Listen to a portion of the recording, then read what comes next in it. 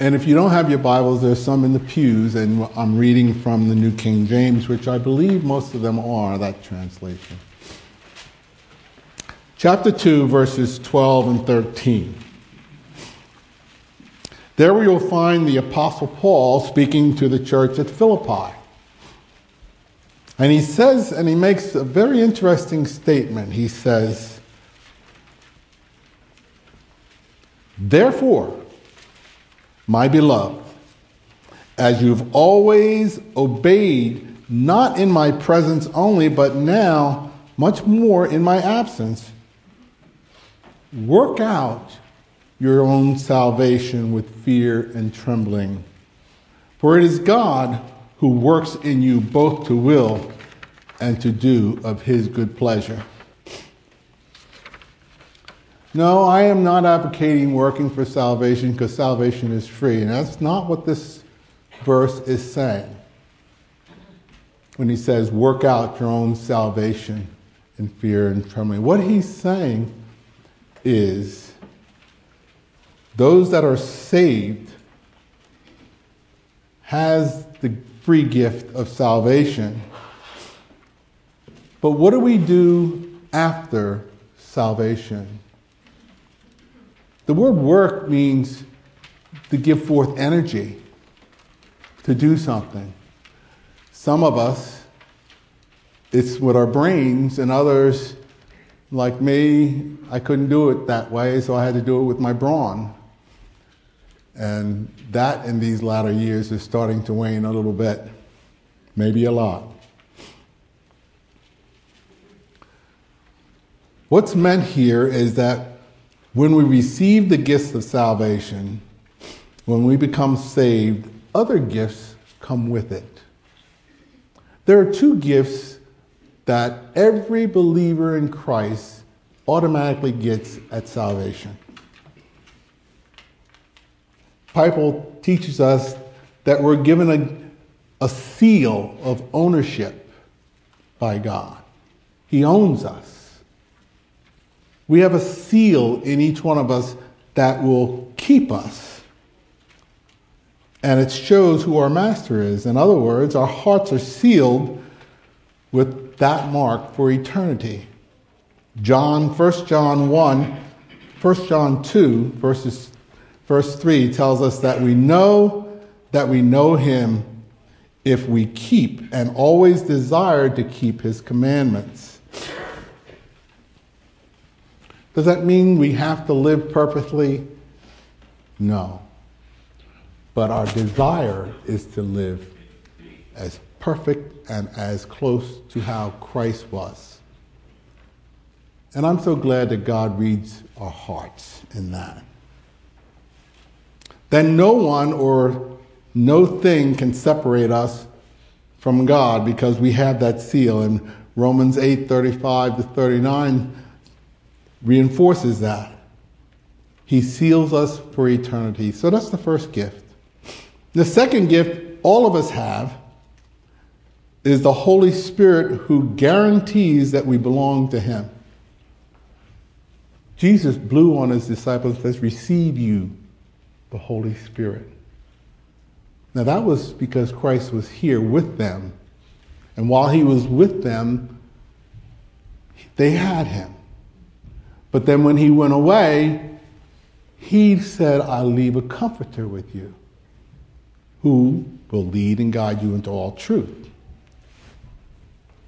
So the Holy Spirit is for every believer, and you receive the Holy Spirit. These two gifts are given to everyone at salvation, to every believer. But there are many other gifts that are available to us if we desire them. 1 Corinthians 12, verses 4-11, we find a list of some of these gifts. It's not a complete list, but it's a very inclusive list.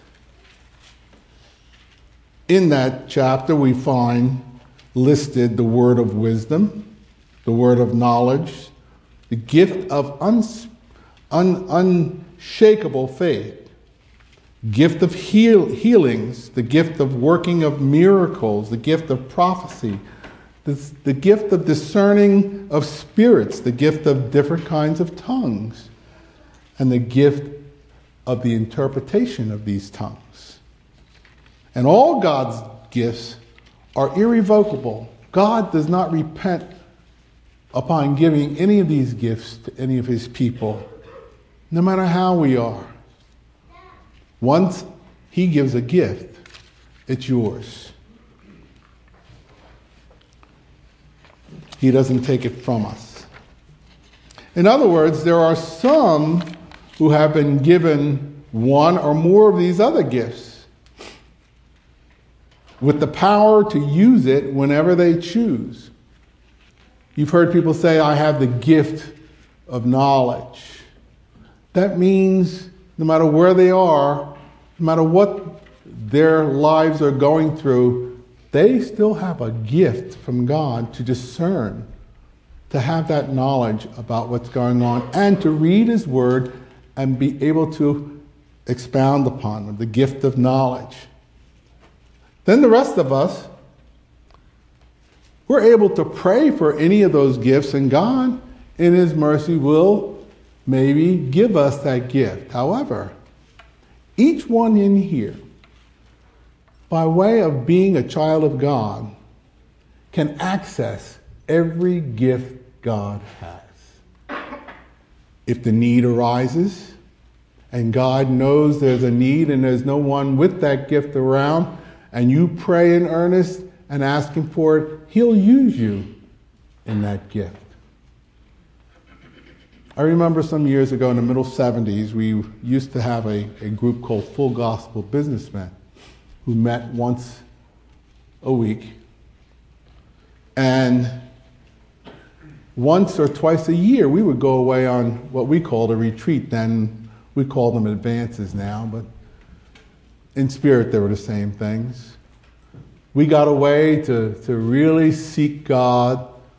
And at Blue Mountain Christian Retreat, where we used to go, they would have, during the summertime, they would have us guest speakers. And at this particular weekend, they had a person by the name of Judson Cornwall. Anyone ever hear that name? No? That's a little before your time, I guess.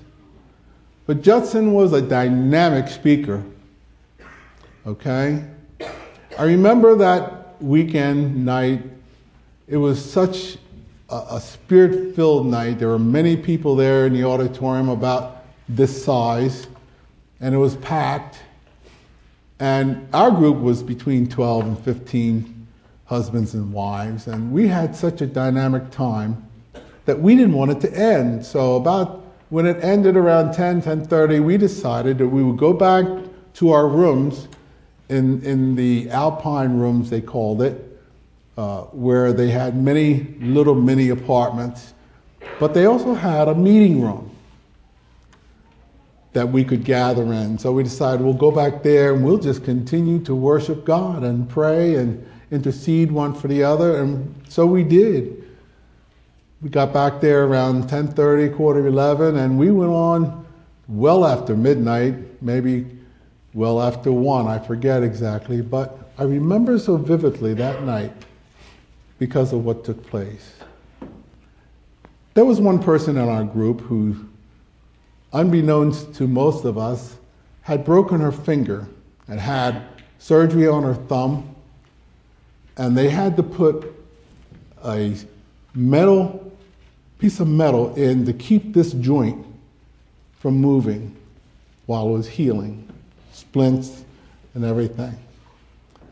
And most of us didn't know anything about that. So while we were together in prayer and lifting up one another, all of a sudden we heard this acclamation of joy and crying and tears, and I looked to my right and there she was, and she was just moving that finger. God has healed it. God has healed it.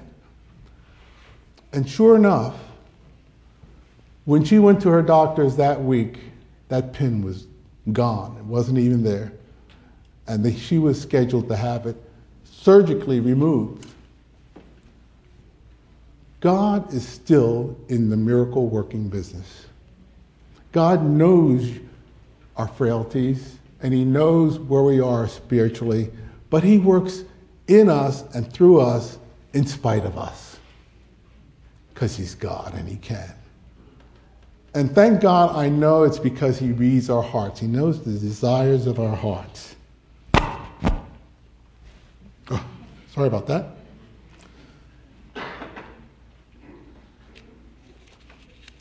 As it turns out, she had been praying for that miracle, and God in his mercy answered her prayer. No one there had the gift of healing, yet God manifested that gift in our midst. But one and the same Spirit works in all these things. Speaking of gifts, distributing to one each individually as he wills. God is the giver of gifts. We can't control them unless God gives it to us.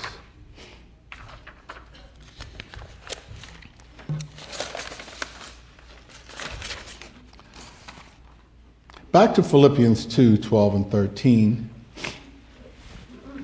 These are people that Paul had won to salvation through the preaching of the gospel. And he says, work out your own salvation with fear and trembling. And that's an interesting word, work out. That means exert some energy. The Amplified Bible reads thusly: to cultivate, to carry out to a goal and fully complete your own salvation with reverence and serious caution, as well as watchfulness against temptation to do anything that might discredit the name of Christ. We are called to be Christ's voice, his hands, his feet, while we're here. You see, we're not talking about becoming saved. However, we are speaking of behavior after salvation. Whenever you read the word therefore, we need to look before it and find out what therefore is therefore. So if you flip back to verse 5, and we'll see why that therefore begins verse 12. That let this mind be in you, which was also in Christ Jesus, who being in the form of God, did not consider it robbery to be equal with God, but made himself of no reputation, taking the form of a bondservant and coming to the likeness of men, and being found in appearance as a man, he humbled himself and became obedient to the point of death, even the death on the cross. Therefore, God also has highly exalted him and given him the name which is above every name, that at the name of Jesus every name should bow, and those in heaven and those on earth and those under the earth, and that every tongue should confess that Jesus Christ is Lord, to the glory of God the Father.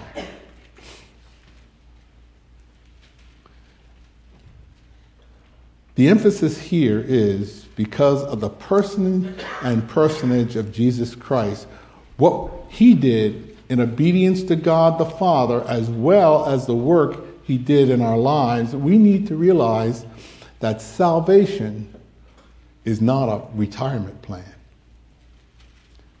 Many people that I've seen, once they've given their lives to Christ, or at least verbalized that they were doing it, their lives don't change. They still do the same thing they did before salvation, and they're not allowing the Holy Spirit to work in and through them, to change them, to make them more like Christ, to conform them to the Savior we've just given our life to. And that's what the Holy Spirit wants to do. He wants to lead us and guide us into all truth. That's what Christ left the Holy Spirit here to do. See, salvation is just the beginning steps of a life in a believer. Salvation, if you will, is actually our letter of employment, not a retirement plan. God wants us to be a witness of him wherever we go. What he's really saying is, find your spiritual gifts, seek opportunities to put your spiritual gifts in action, and then follow through with using them to the glory of God.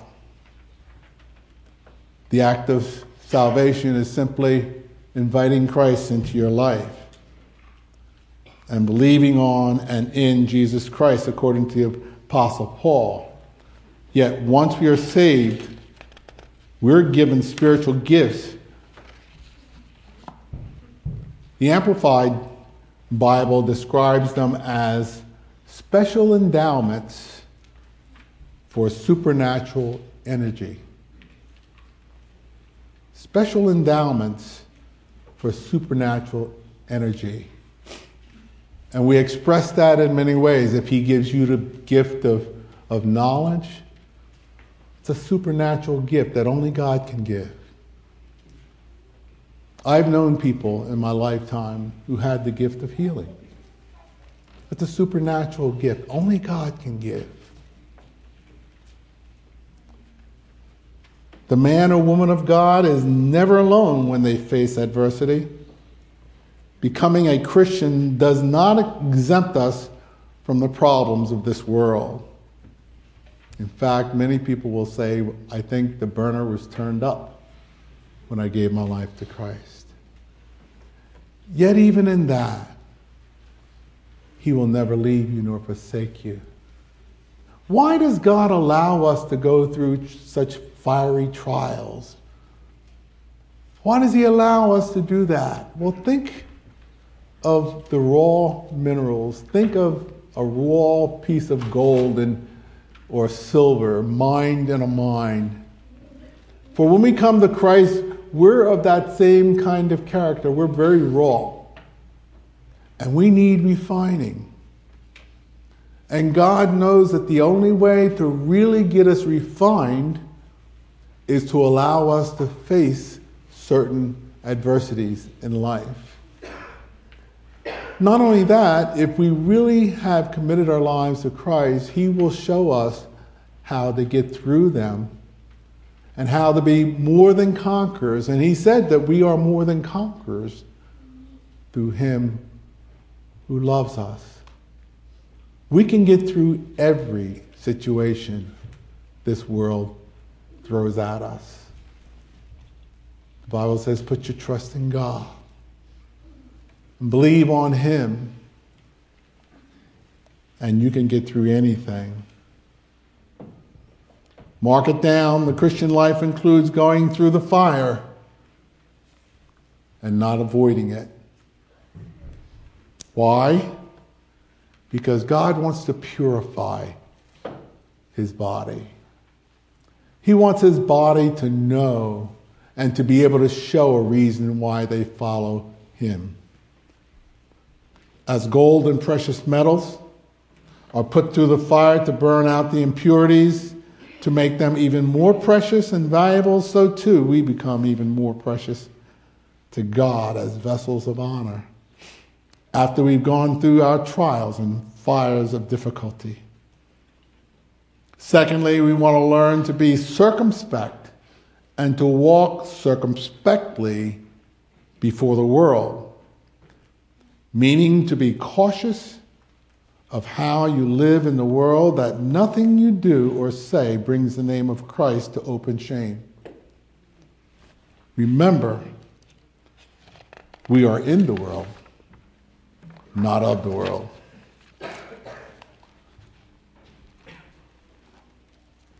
In the book of Colossians, just the next book over, chapter 3,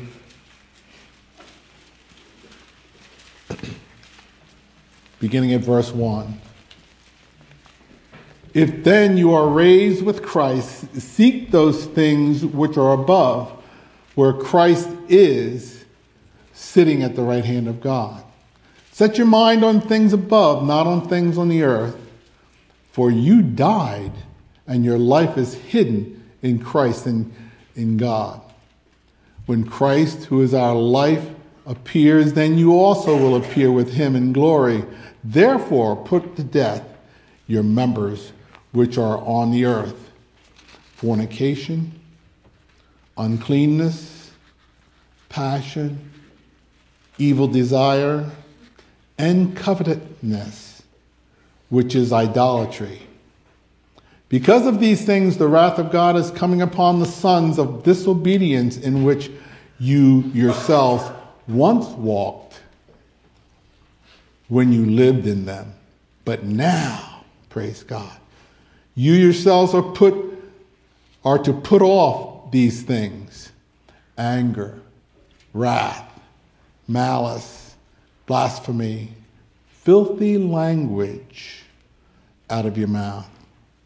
Do not lie to one another, since you have put off the old man with his deeds, and have put on the new man, who is renewed in knowledge, according to the image of him who created him, where there is neither Greek nor Jew, circumcised or uncircumcised, barbarian or Scythian, slave or free, but Christ is all and in all.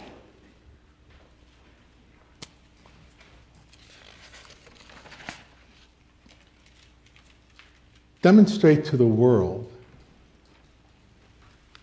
what it means to live a Christ-centered life, Christ-honoring life, according to the Scriptures. Do these things and Christ will bless your life. Learn to be more focused about redeeming the time. Ephesians 5:15 and 16 tells us to walk circumspectly, not as fools, but as wise, redeeming the time because the days are evil. One of the definitions we find in the dictionary for redeem means to change for the better or to reform. When we came to Christ, we were sinners. We had to acknowledge that. Those who don't acknowledge being a sinner really don't receive the full dose of salvation. But those of us who know and who knew that we needed a Savior and we admitted we were sinners, okay, we redeem the time. When God calls us, He wants us to respond. When God moves, floodgates will open and a wave of His Holy Spirit will sweep away all fears, all your doubts, and especially all your excuses. In other words, get in the Word and stay in the Word and seek understanding of the Word. So if you need understanding, ask of God, who will give it readily and without hesitation. And again, the word from the Lord today is to work out, to invite His gifts to take a more active part in your life, and to seek opportunities to use the gifts He's giving you, to work out with fear and trembling. Why so? Because we don't want to miss opportunity to share, especially with our loved ones, those who see us every day. They know you better than you know yourself. They know how you act and react when disappointment comes your way, when upsetment comes your way, when challenges of adversity and strife come your way. They know how you've been reacting. And I don't know about you, but for me, it took quite a lesson from the Holy Spirit to change me to where I am today. And I am in no way perfect. But God, who is faithful always, will always be faithful to you. In other words, be about purifying your walk before the Lord so as to become more valuable as a witness for who he is. That's the word of God for you today. Let's pray. Father God, we thank you, Lord God, for your word and how it ministers in our hearts. Lord God, I pray that as Sam has stumbled and fallen in producing and in presenting your word, Lord God, I pray that no one would put it as against him, but Lord God, they would hear and see how you're working in their life. Father, I pray that you would encourage